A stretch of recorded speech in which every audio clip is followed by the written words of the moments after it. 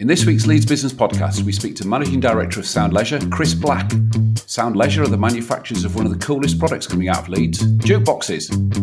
Chris explains how a broken piece of electronics inspired the launch of the business over 50 years ago. Chris tells us about the ups and downs of running a family business, how Brexit, then COVID, almost destroyed the business, the way the pub smoking ban inspired the creation of a new product division in the company, and the fascinating ebb and flow of vinyl, CD and digital music.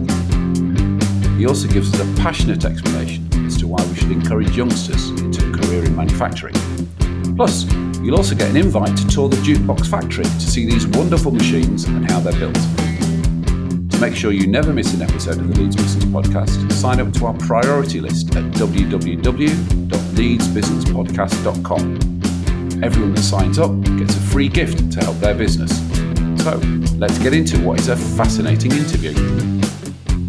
Welcome to the latest episode of Leeds Business Podcast, and today I'm with Chris Black, Managing Director of Sound Leisure, who manufacture probably the coolest products we make in Leeds and Yorkshire. They make jukeboxes. Welcome, Chris. Thank you for having me. Nice to see you. Great. So, let's start with, how did you get involved in jukeboxes? Oh, wow.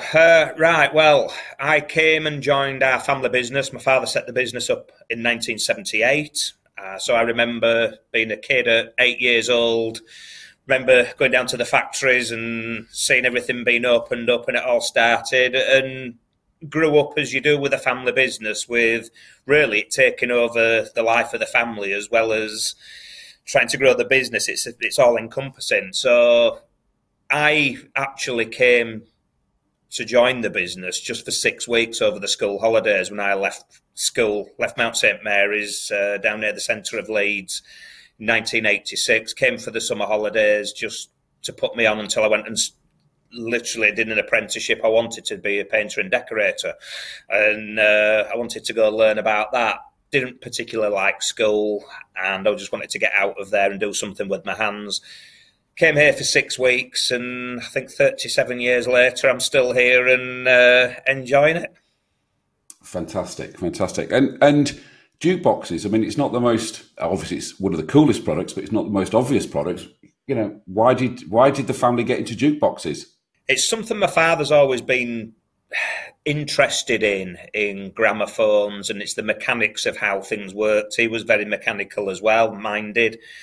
So he studied at Leeds College, Polytechnic, and literally one day he bumped into somebody who gave him an electronic component out of a jukebox and said, "I know you studied electronics, can you fix this for me?" My dad hadn't seen anything like it, and he took it to Polytechnic and to see his tutors and gave it to them and said, "Right, what can be wrong with this?" And his tutor said, "I don't know what the hell it is. I've never seen anything like that. Where have you got this? It looks like it's come from, I don't know, spacecraft or something." So at that point, because of the way my dad's mind worked with electronics and the same mechanics, he was blown away with it. And he thought, if that's an industry that's that far ahead, and these things are coming in from America mainly, and the light years in front of what we're doing in the UK, that's what he wanted to get involved with. It wasn't so much that it played music, it was just that it was electronics and it was mechanics, it was all the things he was interested in, but also it was cutting edge, and it always has been, it's remained, which is quite strange now when you see we're building vinyl jukeboxes, but over the years we've been at the cutting edge of digital machines. We invented the world's first digital jukebox before MP3 came out. So it has done what he thought it'd do. The downside to that is that you're always developing and you're always spending money. So there's a negative side to that as well. But that's what got it started, and literally it's just grown from there really. So we've like, I work alongside my brother, my wife, my eldest son, and we're all involved really, and you've got to love it to do it, and we do. We're just lucky that we're building a cool product, like you say. We've got something great to look at and listen to once it's been finished.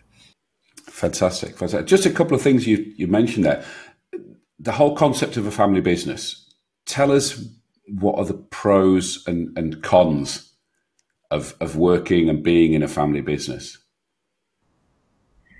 I think the pros are obvious. You're in charge of your own destiny. You are not answering to shareholders as such. We can make decisions based on what we believe is right for the business and for our team of people in it, and also for our customers. We deal with them for many years, and we deal with the same people for decades.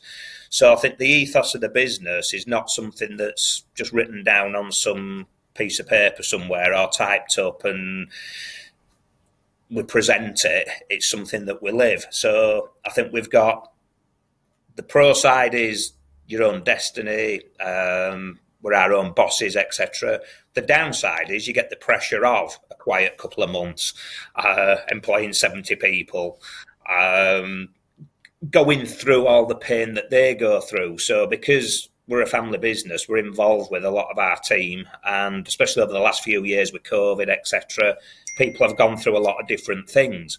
So we need to support them, which is a positive as well. But as I say, you're more involved, I believe, as a family business.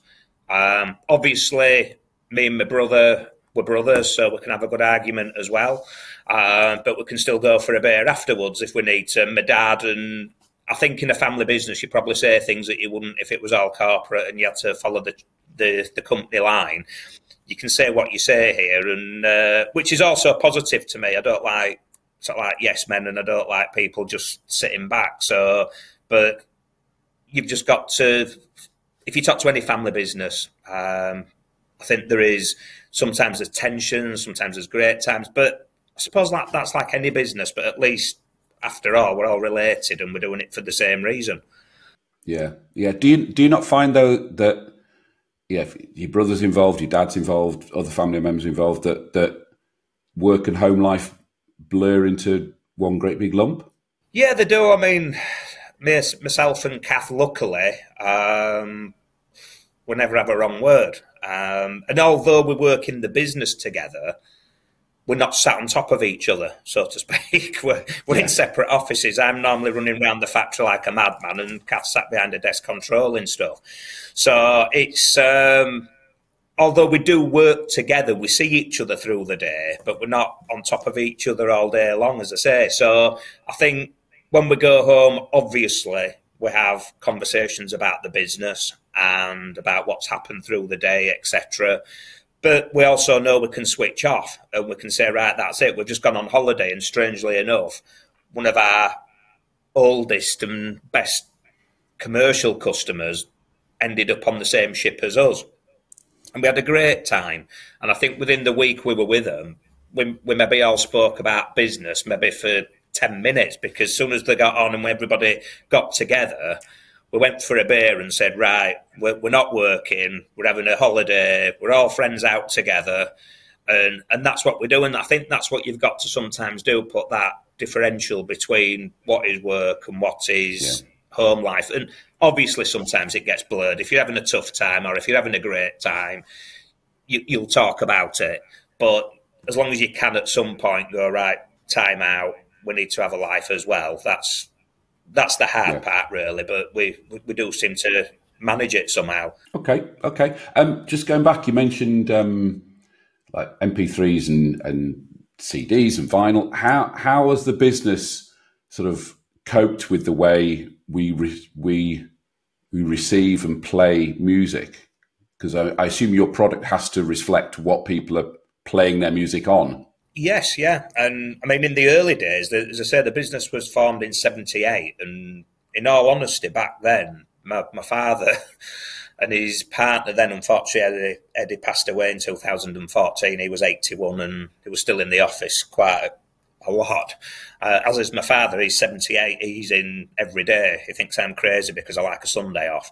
But in 78, we developed a vinyl playing jukebox. And the reason I mention Eddie is because Eddie literally put his hand in his pocket for 80 grand.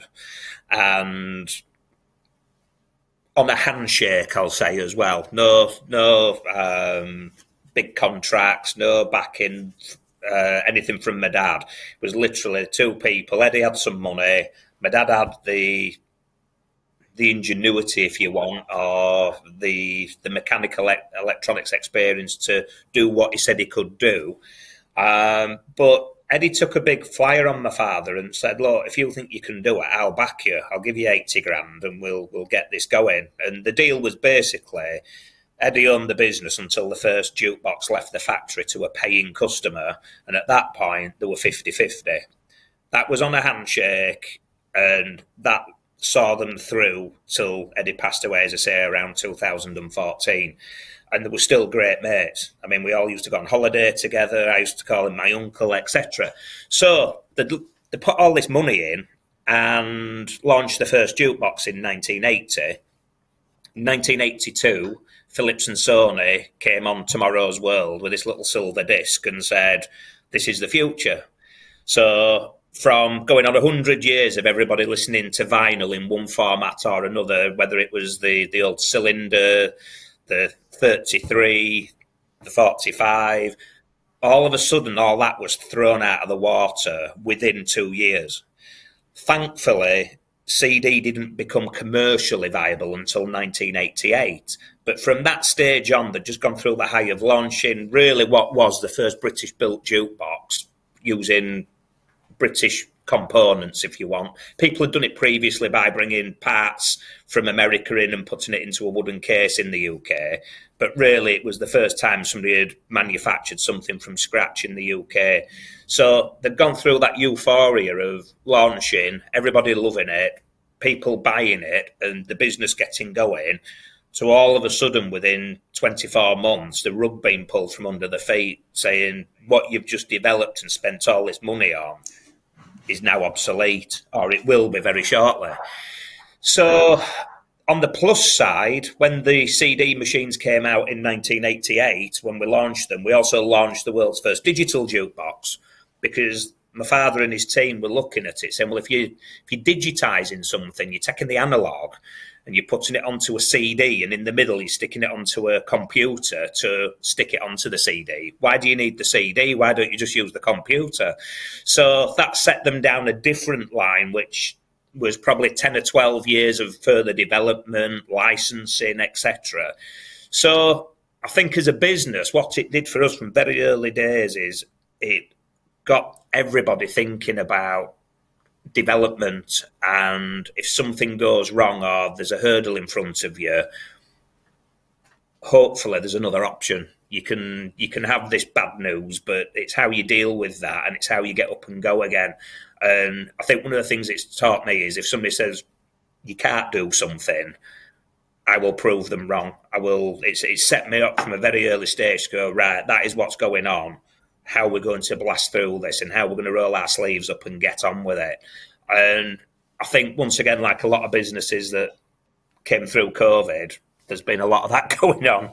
And I know I deal with a lot of people in this region, and they've all got rolled their sleeves up, and they've all had to battle through, and that's what they've done.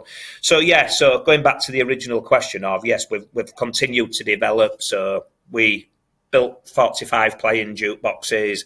From probably about 1980, we built the last one in 1992. We thought that one was the end of vinyl, never to be seen again.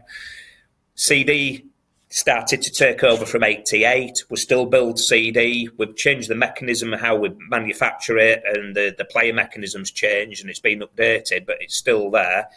Digital video came out in 1998. We used a satellite downloading system. We were beaming the music to site via French Telecom, via BT Tower.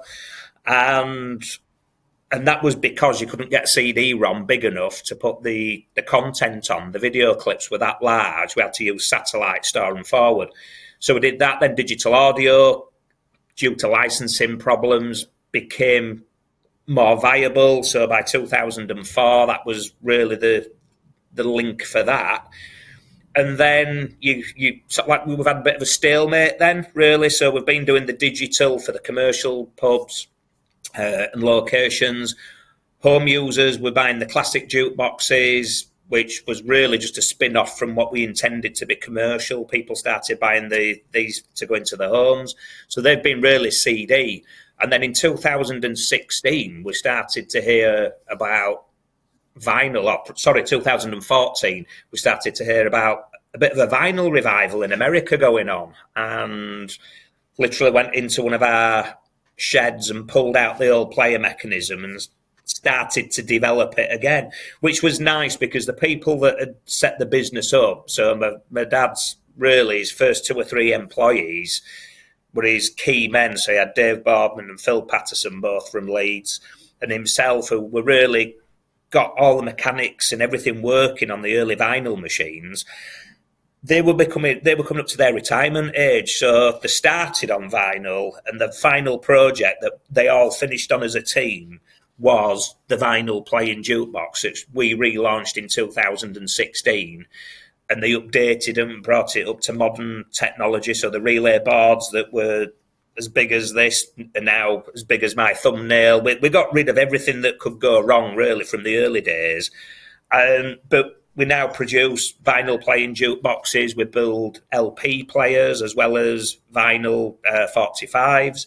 Alongside the CD machines, we still build the digital machines. In all honesty, I try and convince anybody who's buying one for the homes to stay away from digital and go for the vinyl or CD because it's got a bit more soul with it. And they have Bluetooth on them, so you can stream anything you want through it anyway. But it's so we've changed with the times, and it's not only been the jukeboxes that we've had to change. We've actually set up other divisions within the business as well to try and safeguard the business through quiet times, etc. You covered an enormous amount there. I'm going to have to dig back into. But we'll just on your final point that you said there, you've now got other divisions. What else do you do? Yeah, so most people know us for the classic jukeboxes. We also have a children's play division, and they supply distraction areas. So we're not doing big play bands. We're doing corners in hospitals, if you want. So if you're unlucky enough to have to go to a hospital and you're in a waiting room, we put small play equipment in there. So it's things like beach tree tables where you get the table with a wire on it. So the SL Kids department came into being really back in 2007 when the smoking ban hit the pubs. So our main business at that point was, as well as manufacturing jukeboxes, we also have an operating division, and they place the now digital jukeboxes into hospitality venues up and down the country. So our teams go out and install the jukebox into the pub, and then we do a rental or whatever, share of the cash that goes through it. So we could see a decline coming when the smoking ban hit, because people were getting a bit fed up with going into bars and people telling them what they could and couldn't do. So we, at that point, thought, there's going to have to be a change. Jukeboxes traditionally sat in a pool room in the tap room.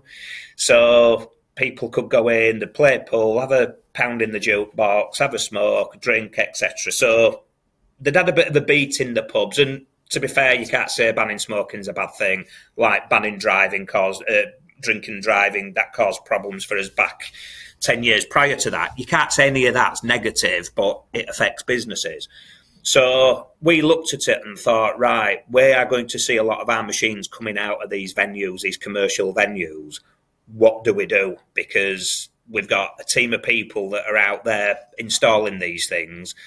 How do we fill their time up? So previously, we'd been manufacturing novelty machines that went into pubs and children's play areas.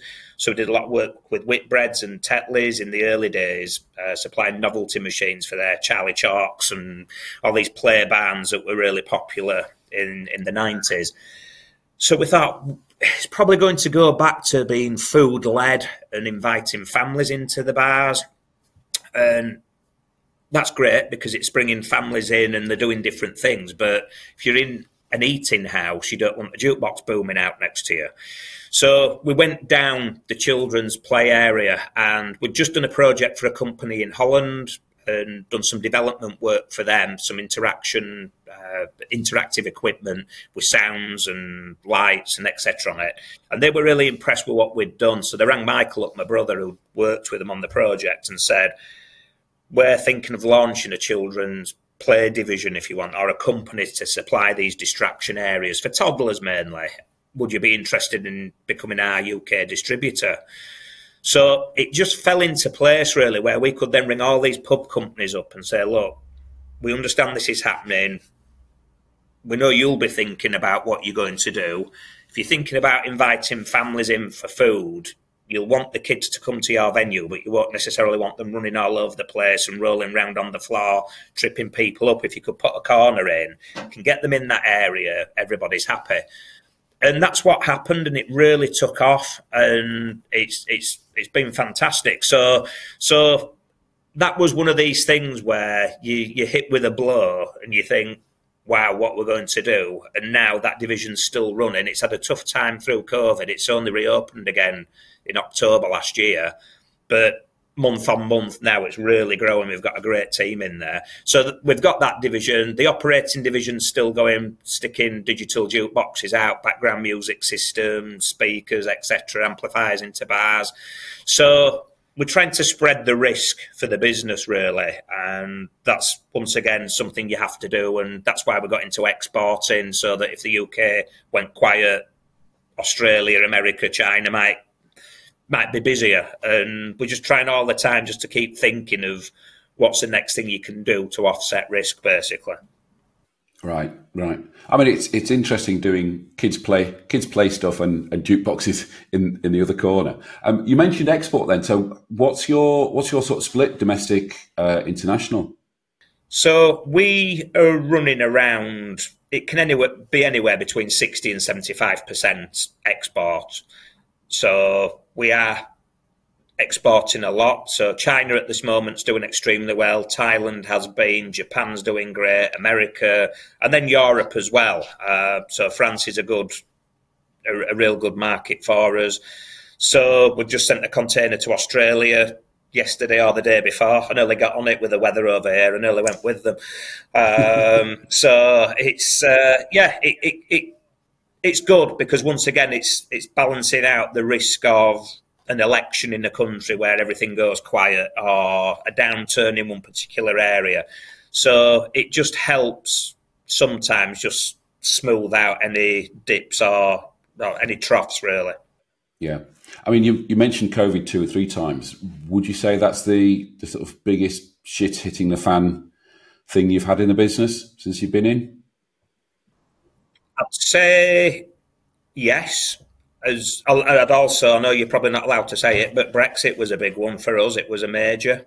And then to get COVID straight on the back of that, we did all sorts during COVID, manufactured all sorts of things to keep the team, especially in the wood shop, keep the dexterity and keep that team momentum going. When we came back, we got flooded with orders, like a lot of different people, like a lot of other companies. I think we went from having nothing on the books to having a 18-month lead time at one stage. We've got back under control again now. But that was hard for us as a business, because the classic side was booming. We had the hospitality side that was destroyed, literally millions taken off the income. So, and then we had the children's division, the SL Kids division, which once again, I said, that only reopened in October last year. We had orders on our books from January 2020. We weren't allowed back in the hospitals till October last year.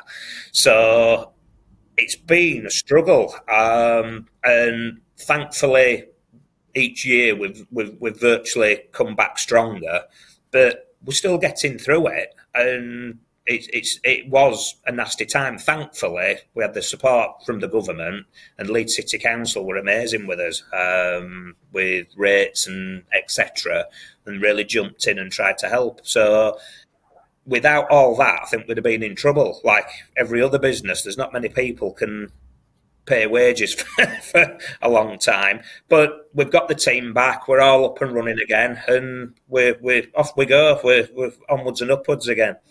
Fantastic. So Brexit was a problem, what, just because of exporting issues and paperwork, I'm guessing? For us, initially, the biggest problem was because it never happened.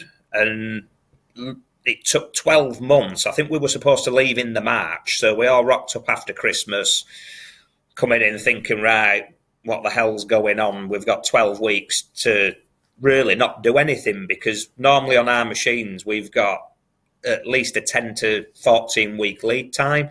So when we came back in the January, we did the normal ring round all the distributors, email them and say, right, here we go. You've all had a good Christmas. Here's to the new year. And they all came back in Europe and said, well, we can't buy anything off you because we don't know how we'll get it into the country. We don't know what it'll cost us, because by the time we've sold something over here and you've delivered it, whatever the 1st of March, 12th of March, whenever it was supposed to be, it will have gone. And we might end up selling things cheaper than we bought it for. So you're going to have to bear with us for a few months. So we said, right, fine, that's okay. And then I think it moved out to the July or the August or the October, whenever it was. Tried to blank that year out of my mind, to be honest. And then it ended up being the general election and everything else. And it would just, what we did is we tried to hold on to all our team while we were going quiet, thinking, well, we're only 12 weeks away. We'll take a hit. We'll come back. Well, we took a hit, and then we took another hit, and then we took another hit. So it wasn't a nice time, because they kept moving the goalposts. Obviously, then after, we then had the problems with the transport, but then everything, to be honest, after that went into the oblivion anyway, because COVID hit within a couple of months, and all we went again was down that line of what's going on with everybody else. So literally, you're just starting now to get through the Brexit thing. And it is a pain. I don't care what anybody says. It's a pain. It's cost a lot of businesses a lot of money. We used to do exhibitions in Holland, and it's a nightmare to get machines in and out of there now. All the Dutch guys used to come to our exhibitions in the UK. We've not seen anybody exhibit from Europe in the UK for our exhibitions for as long as I can remember now, because they just can't be bothered with all the paperwork and the complexities. It's one of those things, we have to get on with it, and that's what we'll do. Once again, it's roll your sleeves up and just try but it is just another hassle. Right. Okay. Now, before we get on to you teaching us your how-to for this week's episode, I want to tell everybody about the Leeds Business Podcast Gentleman's Agreement. So it's a 2-part agreement. My half of the agreement is every week I bring inspiring, interesting, and just fascinating people here for you to listen to and watch for free, totally for free. Your half of the deal has 3 simple steps. Number 1, I want you to share this podcast with just one person who you think will get value from it. Number 2, I want you to post a review of the show at either Apple Podcasts or Podchaser. And number 3, I want you to give this episode a like. That's all I need you to do. Fair deal? You think it's a fair deal, Chris? Sounds all right to me, as long as I like it. Yeah, Chris, you've got to give it a like as well. You're part of the deal. Yeah, fair enough. Yeah, okay. Okay. So every week we ask our guests to give us a quick how-to. So Chris, over to you. Right, yeah, you asked me this, and you were talking about all sorts of things about how to get out of the business. What's your end game? And there's a lot of things, obviously, running a business that you can do. First of all, I'd say not everybody needs an end game. I think if you like what you're doing, and just crack on and get on with it, and when you get ready for it, yes, you can make your decision. But I think I listen to too many people that set a business up and say, oh, well, within 5 years, this is where I'll be. And that's great if you're that type of person and you just want to get in and you want to get out. There's a lot of people in business that are doing it because it's what they love to do. And going to work does not feel like working. However, I think there's a more important thing I think you need to surround yourself with good people. I think you need good advice. You need some time to chill out as well, because I couldn't work 23 hours a day, in all honesty. I can keep going and I can get a buzz and a rush off it, and I will do. So I think being able to go out and just enjoy other people away from the business. So we talked about earlier on about, especially with the family business where everybody's involved, it's hard to go around to my parents on a Sunday sometimes and talk about stuff if we've had a bad week, and my mum will be sat in the corner with her head in her hands going, right, okay. I think it's getting an outlet to do something different. So whether it's swimming or going out on a bike or on a walk or just having something you like doing away from the business, and always remembering that you can do that. So if you want to go cycling or, as I say, walking and get out and just free your mind, I've just started swimming again. I love it. And every time I come out of the gym or I go swimming, I always come out. I never regret going. I regret getting up at 5:45 on a rainy morning sometimes thinking, what the hell am I doing? But I never walk out of there feeling any worse for going, because it gives you time to think. It gives you time to talk to other people about different things. So I think my top tip really is to just keep yourself grounded and actually talk to people. And if you've got a problem, give somebody a shout, because I think sometimes if you're in a business, you can be very at the top all alone, and you don't have to feel like that. There's that many organisations out there where people can talk to people. And I like to go for a beer on a Friday night and see some of my friends. A lot of them own businesses, and we all just offload. Everybody's going through the same stuff at the minute. It's either trying to find staff members, literally, you name it, it'll be energy costs in the next couple of months going through the roof again. Everybody is going through the same stuff. And my biggest thing is talk to people, get something that you can do, as I say, away from the business, just to give your mind that reset. Because normally it's not as bad as it seems. And we all have a bad day, and you just need to offload sometimes. Fantastic. And actually, there's a couple of things you said in there. I mean, talking to somebody else, I mean, that's what I do. You've mentioned it. It's, it doesn't have to be lonely at the top. And that's what I do as my business offering, is to sit with business owners like yourself and be that receptor for the download. But also, once you've downloaded it, it's a lot easier to then discuss with somebody what potential solutions are. And again, as you said, most businesses tend to have the same sort of problems. The problem your business is facing at the moment is not unique. Other people have the same problem. And again, you mentioned swimming. I swim as well. It's great for just emptying your brain, because there's nothing to think about. You're just going up and down, up and down, up and down. No. And if you're wired like me, that is hard, I can tell you, because I like to be doing things. I prefer cycling to walking, because if I'm walking anywhere, I always think if I were on my bike, I could be another mile down that road now. I'd be getting nearer to wherever I need to go. So that's how I am. But I think it's just giving you that opportunity, as I say, just to do something different, speak to different people.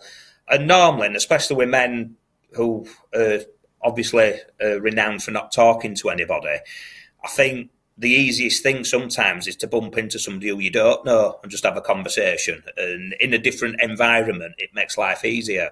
I think the other good thing for us, and I think everybody should do, is have a good board around them. So you can have a non-exec board and bring them in, the people who you trust, who can help you and guide you.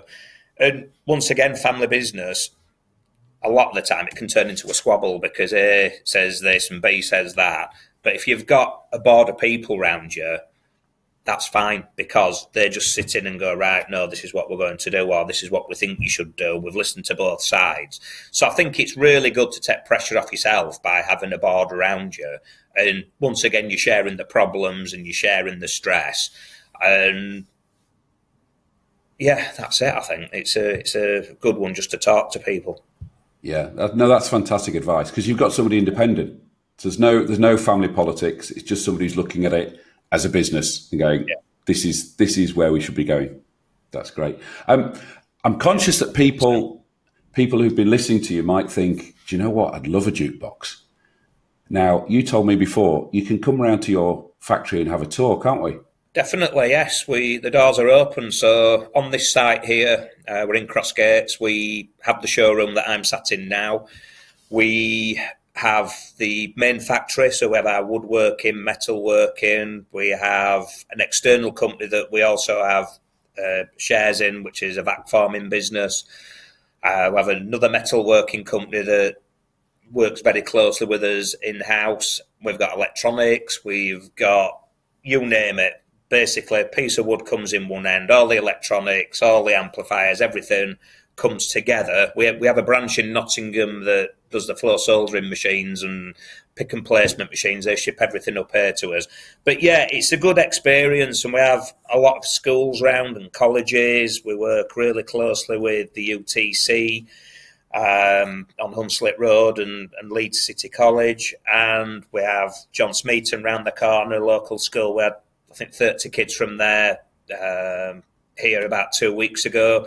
So we're trying to promote manufacturing in the region, and anything we can do, not only to promote ourselves, but also to promote manufacturing as a whole, because one thing that does wind me up more than anything is when people say we don't build anything in the UK anymore. And in Leeds, we're the third largest manufacturing zone, if you want, or sector in the UK. And if you throw Bradford into the mix as well, as we're punching well above our weight, and we're bringing a lot of jobs. We're bringing a lot of wealth into the area, and I think manufacturing as a whole needs that boost, and it needs people to support it. Over the years, we've had so many governments trying to get everybody to go to university, which is great. If you want to go to university, fantastic. My youngest son is at university now. If he hadn't have gone, I'd have killed him. He's wired for it. My youngest lad is working with me here, and if he'd have gone, I'd have killed him, because that's not how he learns. Some people need to do apprenticeships. So we've got 10% of our workforce are apprentices, and we're teaching them skills that will outlive Sound Leisure. You never know, it'll outlive me. So whatever they do, these 18-year-olds, they can go off and they will earn money wherever they are, because they will be able to work with their hands. And we've got some great lads in here and girls that are working here. And that's the other thing. We've got to promote manufacturing more to females. It's unbelievable. I think what shall I say? I think a lot of people think manufacturing's dirty and it's not safe. And if you walk around our factory, it's clean, it's well lit. Everybody's having a nice time the majority of the time. Obviously, what we're building, they can have some pride in what they're building. But when you look, our wood shop's run by Diane, who worked here with her husband, who's unfortunately he's just retired. He was one of our lead hands in the joiner's shop. And we've got Kath, who's running our operations. We've got Helen and Casey, who are in the factory. Helen's running the factory. Casey's one of our up-and-coming stars. Accounts is run by a lady. So we believe that no matter whatever you are, you've got a place in our business. Whoever you are, you've got a place in our business. And manufacturing has changed so much in the last 20 years, it's unbelievable. And we need salesmen, we need accountants. It's not all about oil and grime. And yeah, you'll go into some factories and that's what it is. But manufacturing businesses can offer a lot. You can travel the world with them. They're exporting. They're very forward thinking. And there's a lot of small SMEs in this region that are screaming for people to go work with them. So what they're doing is they're getting involved with the Leeds Manufacturing Alliance and Festival, and they're going into schools and they're going into colleges and talking to parents and teachers and literally saying to people, just come and have a look round our buildings and we'll show you what's going on. We run the apprentice fair. They had 8,000 people at that in February this year. So Leeds City Council are backing it. The Chamber are. Everybody's behind this push to try and get people into apprenticeships if it suits them. But don't just think you've got one channel that you've got to go, and you're not letting yourself down by learning on the job. Yeah. Oh, I mean, that's a great piece of PR for somebody who wants to get into manufacturing or apprenticeships. I think those who don't manufacture probably still think it's the Industrial Revolution, and it's like in Peaky Blinders, where you got bits of sparks coming out of every. No, you're right, and I think you're right, and I think there's a lot going on. There's I mean, I'm just thinking here in our factory, in a couple of weeks' time, we've got some German distributors coming over. In October, I've got people in this building that'll be coming from Thailand, from America, from Japan, from China, from France, Austria, Switzerland, all coming into Leeds just because we're building jukeboxes and they're coming for a distributor update. Now, even if you're on the shop floor in our factory here, you're part of that team, you'll be welcoming these people. And if that doesn't give you a buzz to think that wherever these machines are going worldwide, that must give you something, because I know it does for me. I can't wait to get everybody in, and I feel proud as punch to get everybody thinking they're flying in from all over the world to see us in Yorkshire, and then they're going to go away and put our machines into houses all over the world, and people know that it's the best of British manufacturing. And I think that's, to me, what keeps it going, and that's what I thrive on anyway. Fantastic. So just go back to my original question. If somebody wants to come and have a tour around the factory, how do they arrange that? Yeah, so the factory, we open the factory, so we've got things like the Heritage Open Day where we get involved with that, so we have up to 50 people. We hold networking events here, so people come in and actually use our space to hold networking events. But if you just want to come round and have a look, there's no pressure. You just give us a call or you drop us an email. If you go to our webpage, which is soundleisure.com, there is a box on there that you can arrange a factory visit on. And we'll show you around. We'll show you what we do. We're proud of what we do. We want people out there to spread the word about us, so we're not going to get you in a room and not let you out until you buy one. What we're saying is the more people that know about what we do, the more people will buy from us because they know that they're being made here as well. Fantastic. There will be a link down in the show notes for your URL there. And I've seen these machines. I saw your exhibition in Victoria Gate, and they are fantastic. They're absolutely fantastic. And I'll be coming around to look as well.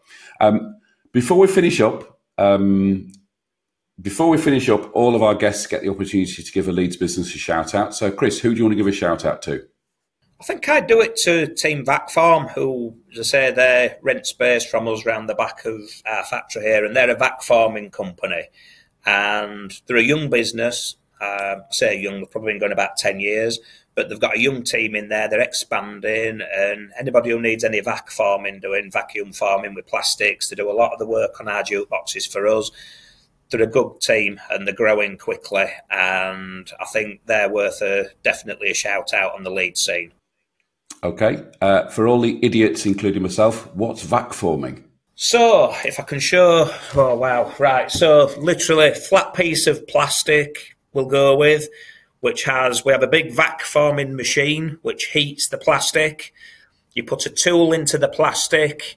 So, when the material's pliable, the tool pops up. There's a vacuum pump underneath the tooling, so the tooling's got very fine holes in it. The vacuum turns on, sucks down the plastic round the tool, and literally that's what you end up with. You get the shape of the tool into a vac form. So if you go to a petrol station, for instance, and they've got the yellow plastic cover on saying we've run out of petrol over the petrol pump, that will be a vac form. It'll be a piece of plastic that's just formed into a shape, and these things are used all over. So we use a lot of forms on the jukeboxes. These guys do work for so many industries, anything from trays to, I don't know, air conditioning systems to motorbike components. You name it, these guys can build it, and it's quite an amazing process to watch what they do. So if you come to the factory, that's an area that you can have a look around. It's definitely worth a look. There you go, a bit of education for everybody to understand what vac forming is. Chris, thank you ever so much. It's been absolutely fantastic speaking to you. Cheers. No problem at all. Thank you ever so much. Thanks for listening to this episode. I hope you found it both interesting and of use. To make sure you don't miss any future episodes, please subscribe to the show. Go on, do it now. Do it now before you go off and do something else. Much appreciated. Oh, and don't forget our gentleman's agreement. See you next week.